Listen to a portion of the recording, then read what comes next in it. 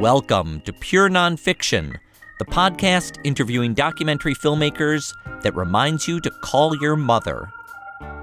I'm your host, Tom Powers. On this episode, I talk to director Liz Garbus. She's covered a wide range of topics, from death row inmates to the singer Nina Simone. With any film that's actually been successful or good, I've gotten there with that on that film, where I just feel like, how is this ever going to work? I don't know how I can make that transition work. Liz grew up in Manhattan. Her father is a prominent First Amendment attorney, and her mother is a homemaker and psychotherapist. Liz's first documentary, The Farm, Angola, USA, directed with Jonathan Stack, was nominated for an Oscar. She was nominated again this year for What Happened, Miss Simone. Now she has a new film that's been in the works for several years. Nothing Left Unsaid, Gloria Vanderbilt and Anderson Cooper, explores the close bond between the maverick fashion designer and her journalist son. In lively conversations, Vanderbilt candidly describes the highs and lows of her eventful life.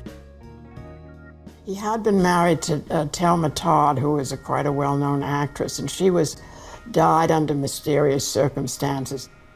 And there were sort of rumors around that maybe he had killed her, you know. Wait a minute.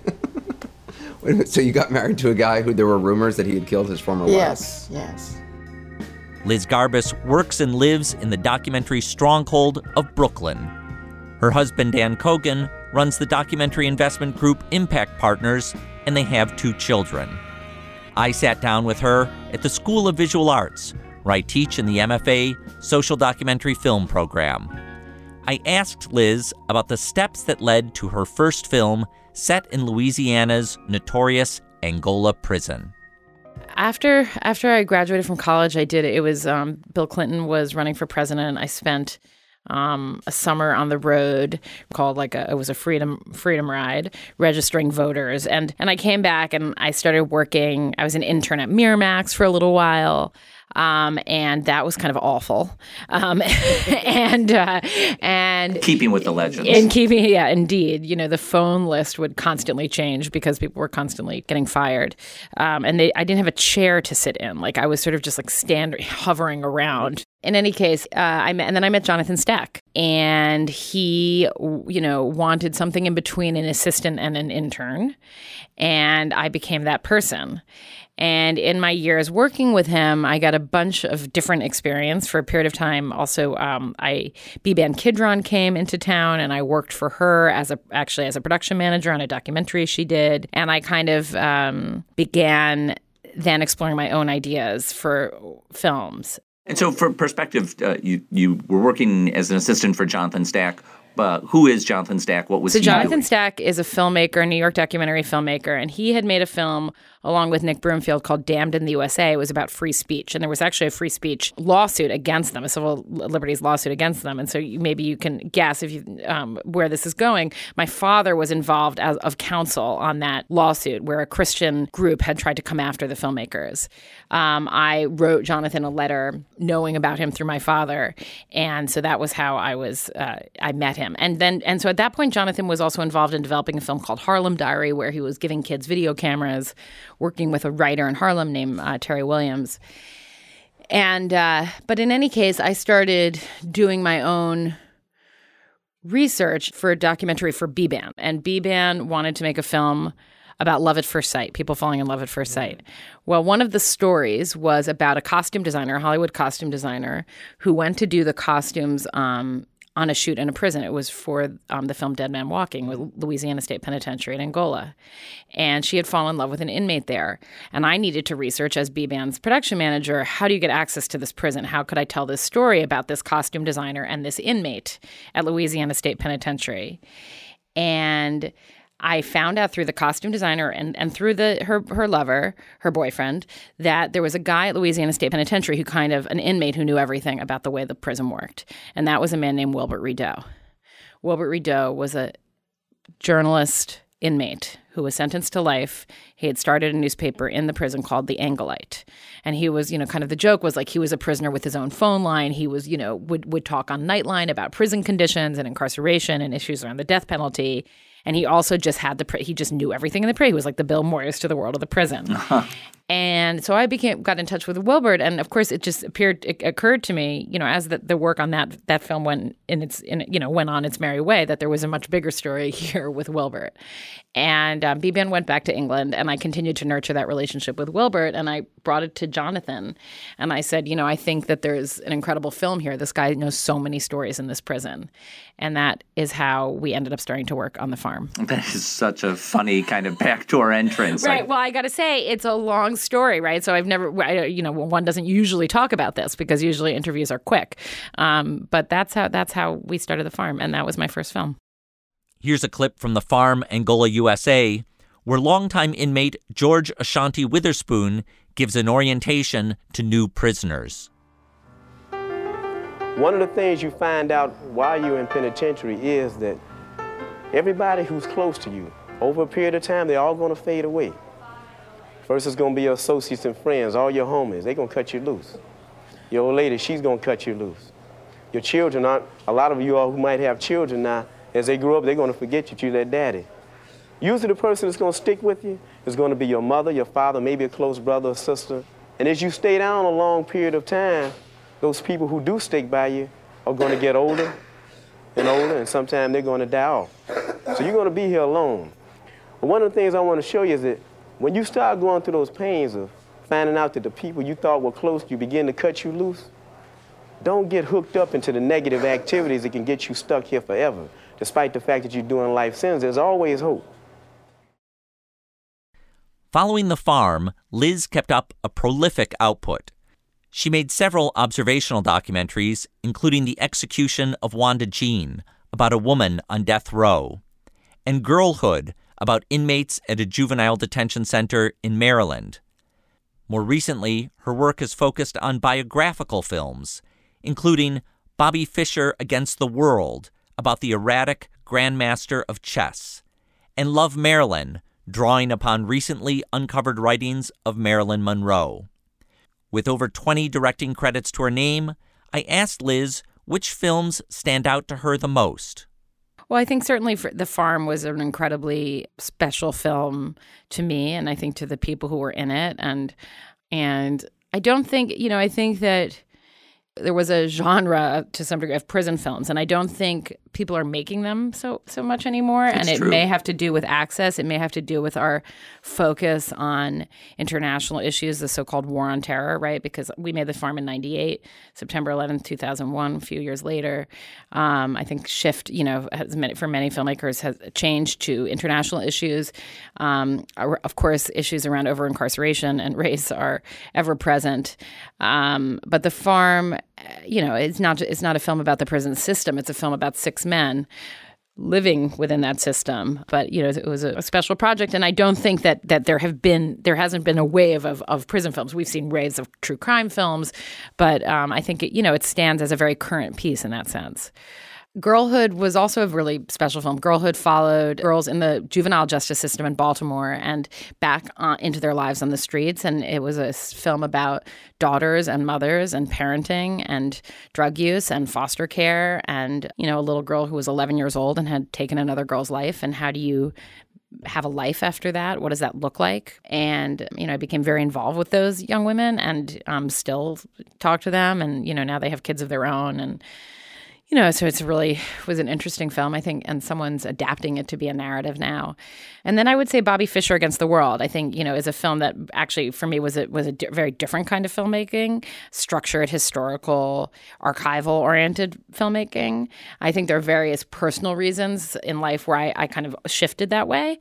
I think how did that film come about, Bobby Fischer Against the World? Well, Bobby Fischer Against the World came about because I was on a plane to Sundance. I didn't have a film at Sundance, but I was just going for maybe because my husband Dan Cogan who was also in this art business, had some films there, and I read Bobby Fischer's obituary, and I thought, oh my goodness, this is an incredible story. Who's made this film? And I started as soon as I got off the plane. I don't think we had Wi-Fi then on the planes. That I started looking, who's made a film about Bobby Fischer? This life is an incredible story of America. It's an American tragedy. It's an extraordinary story. It's a story about the Cold War. It's a story about mental illness and genius and their connections. And nobody had. And so I started that, I got to Sundance. And of course, then you start watching movies and your mind is on fire. And it just it became very obsessive. And I started putting that film together right after that. And as I said, I think there were some personal reasons why I wanted to make an archival film. I had 2 really small children. Making a film like Girlhood, being in Baltimore over the course of 3.5 years, getting, not really being able to keep a schedule, getting calls where, you have to go down the next day because somebody has a hearing or somebody's gotten locked up. It's hard to do that with really young children. So the idea of making a film that was just as interesting to me intellectually, dealt with really interesting issues, but where I could, maybe set a schedule of when I might shoot and arrange, babysitting during, having to have a real life is a factor. So I think it was very appealing to me at that point for those reasons. And after the Bobby Fischer movie, you've since made film about Marilyn Monroe, Love Marilyn, of course, What Happened, Miss Simone, and now Nothing Left Unsaid. So it seemed to have kind of opened up a new thread of filmmaking, of these kind of biographical portraits. I think that's right. That's why I mentioned it when you said what are sort of 3 important films. I think Bobby Fischer was the first one in that direction. And I really loved working with the archival material. I loved the structural challenge. I mean, I think, for Bobby Fischer, we structured it as a thriller, as a, Cold War thriller and a sports movie. And I loved working that way. Love Marilyn was also an aesthetic departure in that I used actors, reading and that was kind of like another part of a tool set that was new for me. And then, yes, of course, you can see how Miss Simone fits into that trajectory. But in some ways, Miss Simone, was such a complete expression of my filmmaking trajectory because it dealt with some of the issues that I had been dealing with in my earliest films around race and justice in this country, at the same time as it dealt with a human being. A biographical film, people will call it that, and an archival film dealing with mental illness, dealing with genius, dealing with art. So in many ways, it was a very complete expression of everything I've been doing, and was a very, very exciting and special project to me for those reasons. Now, that project got started, as I understand it, because the Nina Simone's family, led by Lisa Simone, her daughter, were looking for a filmmaker to help shape this project. Lisa Simone had tried making a film herself, had done some recording, realized that she would be aided by turning it over to a real professional filmmaker, and a connection was made between the two of you. That's exactly right. And I think Lisa, for many years, filmmakers had approached Lisa saying, let's make a film about your mother. And she wasn't really ready to let anyone have control of that project. She felt very protective of her mother. I think you can see now with this film with Zoe Saldana in the lead how somebody taking an approach which doesn't feel right really would cause upsetness, not just within the family, but within the community of fans who love Nina and see her as this really transformative figure. I think it was, you can see how important she is to people and how, controversial she can be in that sense. So I think that to let go of control was very hard. And but I think really almost because that film was going to be made, that one was already, the wheels were in motion. The wheels were in motion for this film called Nina, which I haven't seen, starring Zoe Saldana, were already in motion when we got started on our movie. And I think because of the fact that there was going to be this fictionalized version of her life, they felt like, no, a doc on Nina, like that has Nina's voice, the real Nina has to be out there. And I think she understood that she couldn't have editorial control of such a film. She couldn't make such a film, and she had to let go. And somebody introduced her to Radical Media, saying they have a lot of experience with music documentaries. This would be a good company to oversee such a thing. Radical Media connected me with Lisa. Lisa and I met. I think she felt she could trust me. Her husband actually had seen The Farm. And for him, that was it. That was all he needed to see.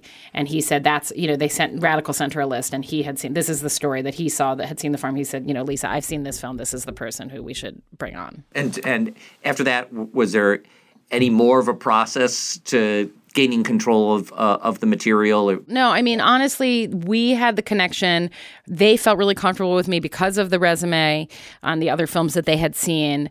And Lisa was in a new phase in her life. She was living in Europe. She was pursuing her first kind of solo album and career. So she was really busy. So it was really the right moment because she was really encompassed with this new phase of her life. So she wasn't really focused on what was going on, I think. And so I think it was the perfect storm to be able to create the creative freedom that I needed to make the movie. So there wasn't a struggle in that sense. I was very clear from the beginning. I'm a filmmaker. I find my own story. This is how I work. But it wasn't trouble. It really wasn't trouble. So one of the decisions that you make in What Happened, Miss Simone, a creative decision that really impressed me, is to tell the story with relatively few voices. You pick some key individuals who had direct experience with Nina Simone and use them to tell the story. But there's often a temptation for filmmakers to, let me bring in some contemporary filmmakers. Let me get Beyonce to be interviewed to tell the world how great Nina Simone is. And you avoided that. Was that a conscious decision? It just doesn't even occur to me to include it. It's just so I suppose it's conscious, but it's not. It just who Nina Simone was and where she, how she became herself and her perceptions of the world. She didn't need validation from Beyonce or Alicia Keys or even Harry Belafonte. She didn't need those validations. And I think to put them in there is to underestimate our audience's ability to appreciate Nina and to learn from her, and really to underestimate my filmmaking. Do I really? Hopefully, the filmmaking allows Nina to rise to that level of importance because we're showing who she is, and I have to trust the filmmaking and the material that I have. I don't need someone telling people that she was important, and it really just that kind of thing. When I see it in films, it pushes me out, and it gives me the I don't want to hear everybody telling me why I should think someone is important. I just want to feel who they are, and so it was just never even a consideration. Yeah, show not tell. Yeah. Here is Nina Simone talking about her music in an archive clip from What Happened, Miss Simone. To me, we are the most beautiful creatures in the whole world, black people. So my job is to make them more curious about where they came from and their own identity and pride in that identity. That's why my songs, I try to make them as powerful as possible, mostly just to make them curious about themselves. We don't know anything about ourselves. We don't even have the pride and the dignity of African people. But we can't even talk about where we came from. We don't know. It's like a lost race. I think different filmmakers gravitate to different parts of filmmaking. Some filmmakers love being behind the camera. Some love doing an interview or love doing research or love being in the edit room. And I'm curious what part of the process you feel like you thrive at the most? I feel incredibly happy in the edit room. It's sort of, I guess, the equivalent of writing a screenplay in a narrative movie. You're really working the story into an arc. And, I've said this before, but I do feel like it's the time where you've got like mounds and mounds of goopy, wet clay. And inside that clay, there is this beautiful vase. And it's like, it's scraping away trying to find that vase. And in some ways, I think the vase exists. Like, I don't think, of course, we're making the vase and we're shaping it, but I think it has a form that it should be, and our job is to find it. And, so interesting with The Farm. The Farm was a really hard edit. It was 6 different people with very different chronologies. Some guys we met and shot them out in 10 days. It was and other guys we followed over the course of a year and a half. Like, their timelines were so incredibly different. So the edit was challenging, and we never wanted to do story 1, 2, 3, 4, 5, 6. We always wanted to interweave them so they were part of a larger whole. And there were I remember that some nights in that edit room just like wanting to bang my head against the wall. How will we ever find this? And and being and really actually getting very depressed during it. Like maybe we won't ever find it. And then we did. I mean, it was a year. The edit was probably a year. Maybe now, if I were to approach that film, I would get there faster, having more experience. Maybe that's what it would still take. But I think going through that on that film made me think that if I really think it's a great film, that there is a shape there. There is a way that it can work, and it's my job to find it. And it exists out there. So we're like excavators in that sense. And so that process to me is thrilling. And now when I get there with films, and I've gotten there with any film that's actually been successful or good, I've gotten there with that on that film where I just feel like, how is this ever going to work? I don't know how I can make that transition work. I think that's a universal experience. Yeah. Well, but sometimes also if films are kind of easy and their shapes are easy, then I don't know how interesting they really are.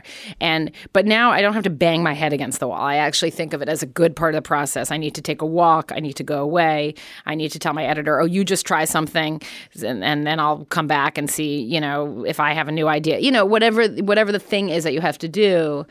But I have the confidence that I'll get through it. And I love that part of the process. So on the Nina Simone documentary, what was the real crucible in the edit room? What was the toughest thing to figure out?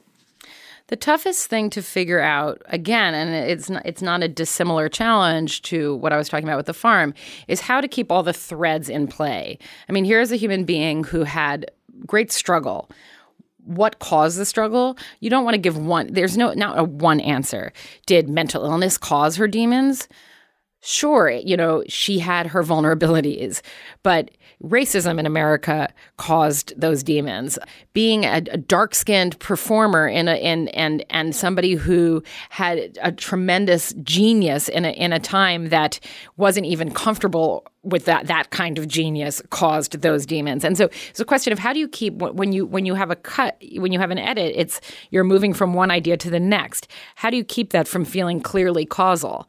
Because you want to say, okay, she had a breakdown, so whatever scene you put before the breakdown is going to imply causality. So how do you keep those threads all constantly alive so that you are allowing the great complexity of life to try to express itself? So that was the struggle. And the name of the film, What Happened, Miss Simone, is to ask the question, but not, and to hopefully suggest to the watcher that what happened were all of these things that we talk about in the movie, not one thing.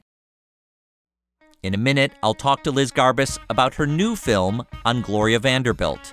But first, a word from our sponsor.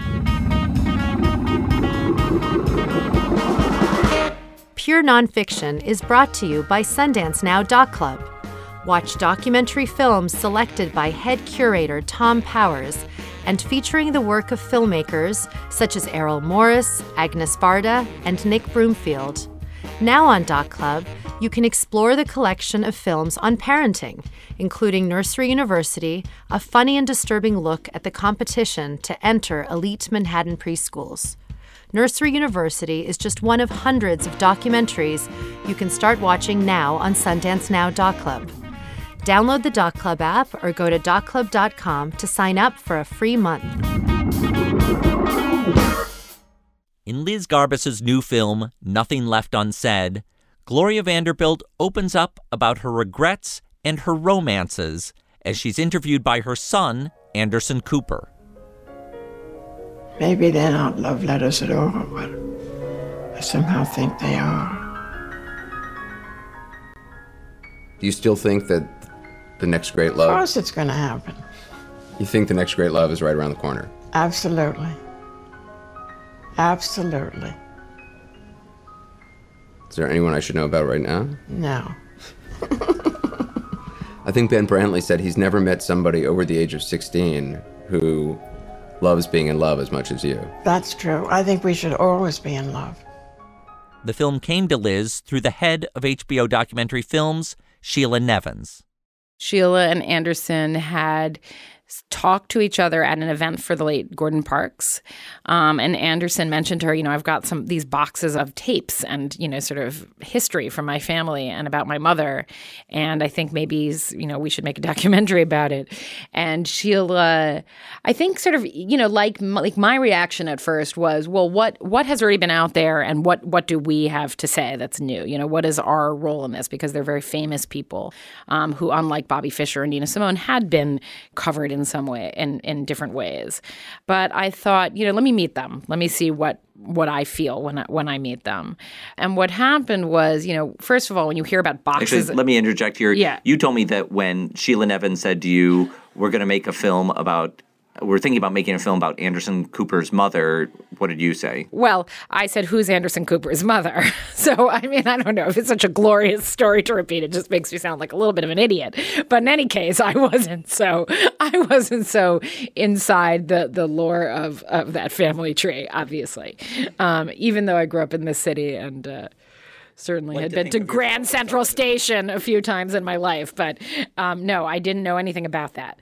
And I didn't know anything about what had happened with his brother. I didn't know about I didn't know any of this stuff. So you were coming at it like many viewers as an outsider. Although many viewers knew what I didn't know, but I just can't keep this stuff straight. So in any case, I sounded like an idiot and I said, who's Anderson Cooper's mother? And then I thought, okay, let me meet this Anderson Cooper and this, I knew who they were.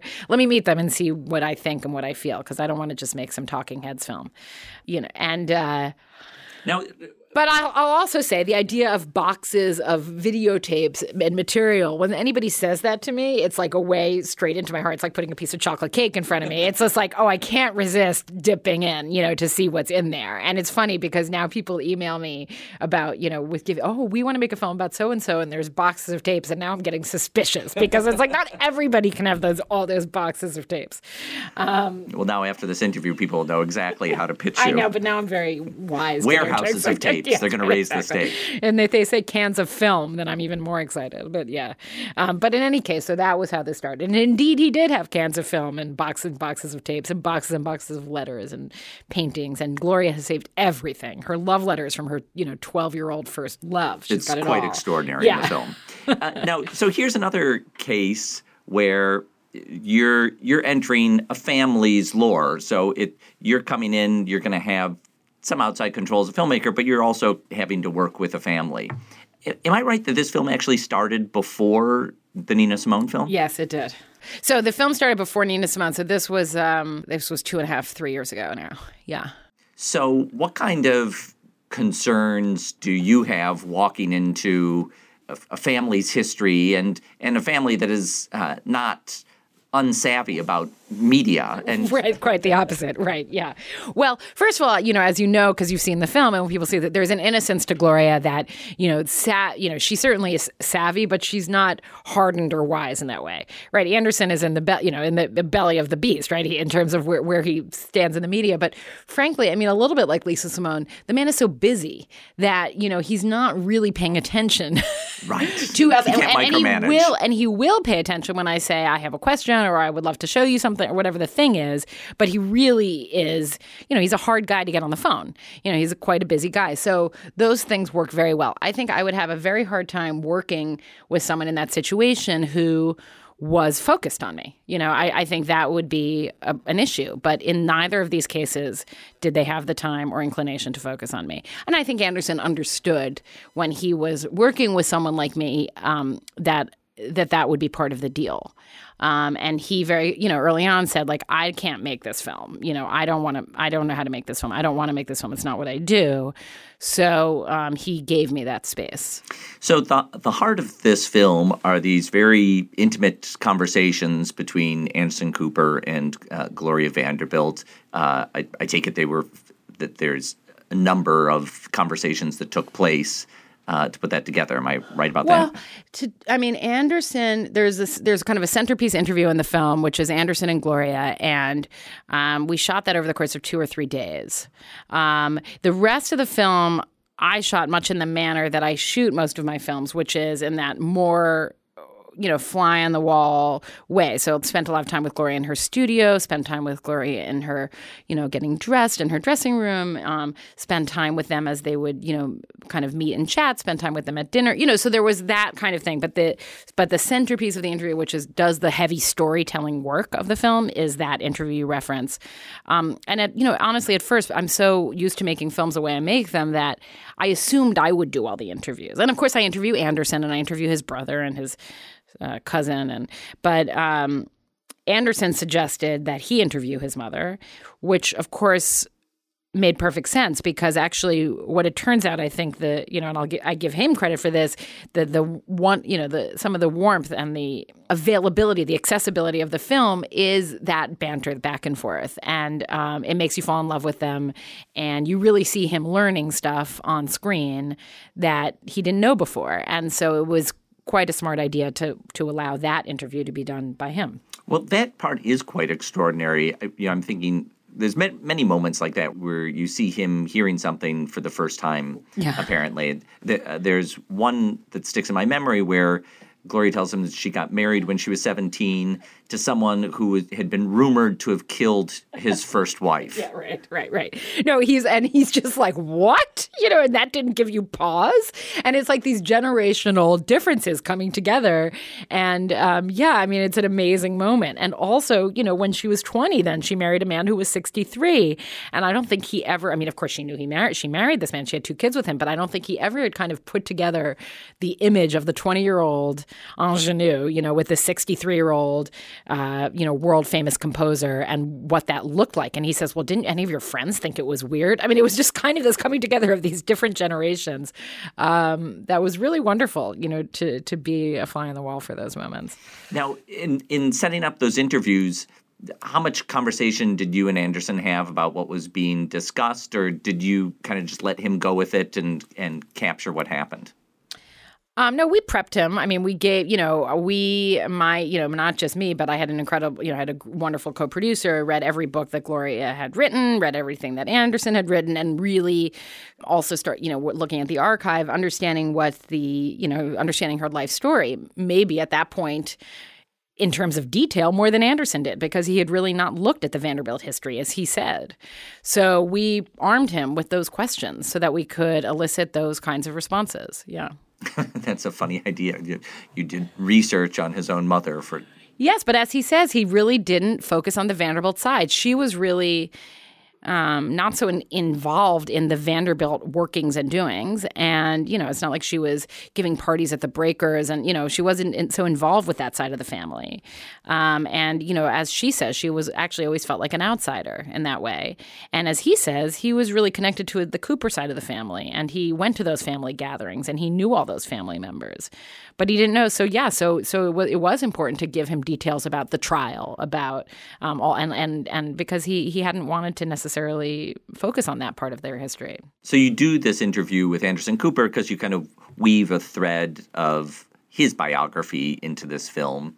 And it appears to me that you're doing the interview in his office, and I can't imagine how that gets fit into his busy schedule. But that interview really gets to an emotional place. There's a point where he chokes up, and I wanted to ask you about what it's like interviewing the person who is doing interviews with world leaders every night. Yeah, it's very intimidating to interview Anderson Cooper, for sure.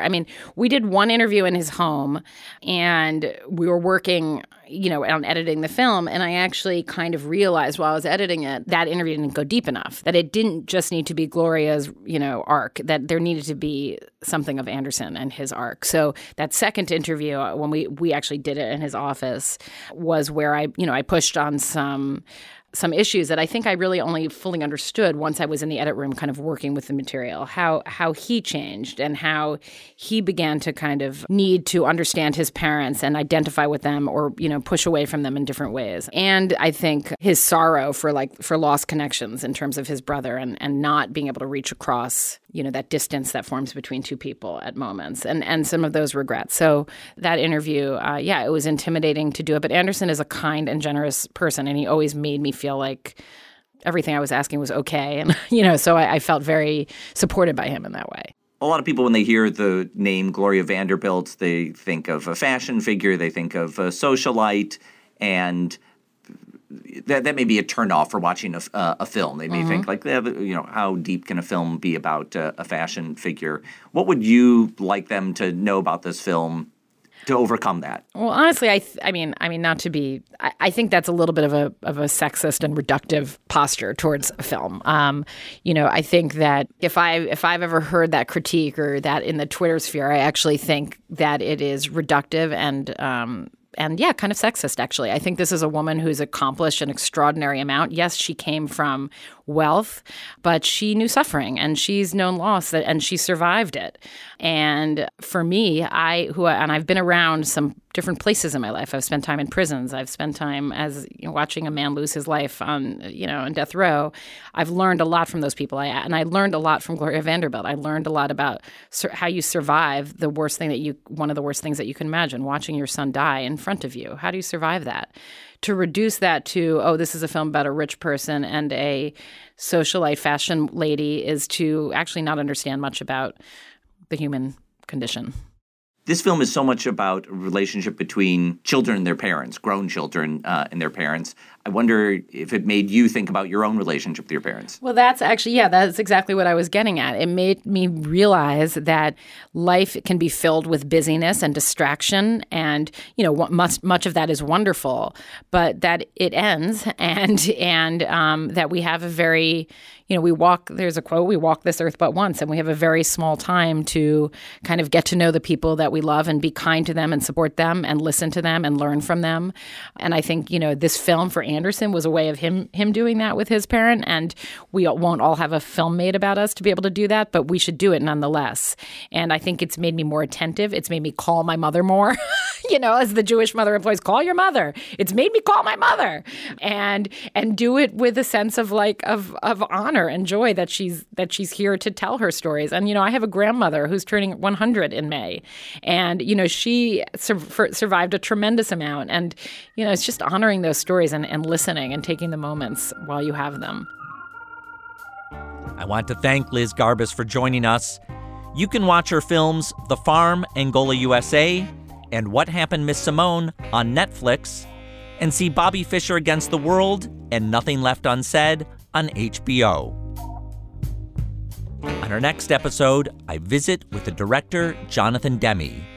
He's well known for fiction films like Silence of the Lambs and Philadelphia, but he's also maintained a steady output of documentary films about Haiti, Jimmy Carter, and post-Katrina New Orleans. I think I just found myself just gravitating towards the oxygen of documentary filmmaking, the savings-consuming oxygen of documentary filmmaking. And I love to share, for anyone who's interested, the things that turn me on enough to make me want to go film. And again, it's almost always some kind of inspirational thing. I will never make an expose. I will never reveal the hideous truth about someone or get to the bottom of some conspiracy. I love those films, but that's not what my toolkit does. My biggest asset as a filmmaker has always been my enthusiasm. So that's what I got to go by. Thanks to the Pure Nonfiction team, series producer Michael Scotti Jr., coordinating producer Rachel Fishman-Feddersen, and executive producer Rafaela Nehausen. I'm Tom Powers. If you like what you've heard, the best way to support us is to subscribe on iTunes and leave a review, even a short one. You can read our show notes, learn about live events, and sign up for our newsletter at purenonfiction.net.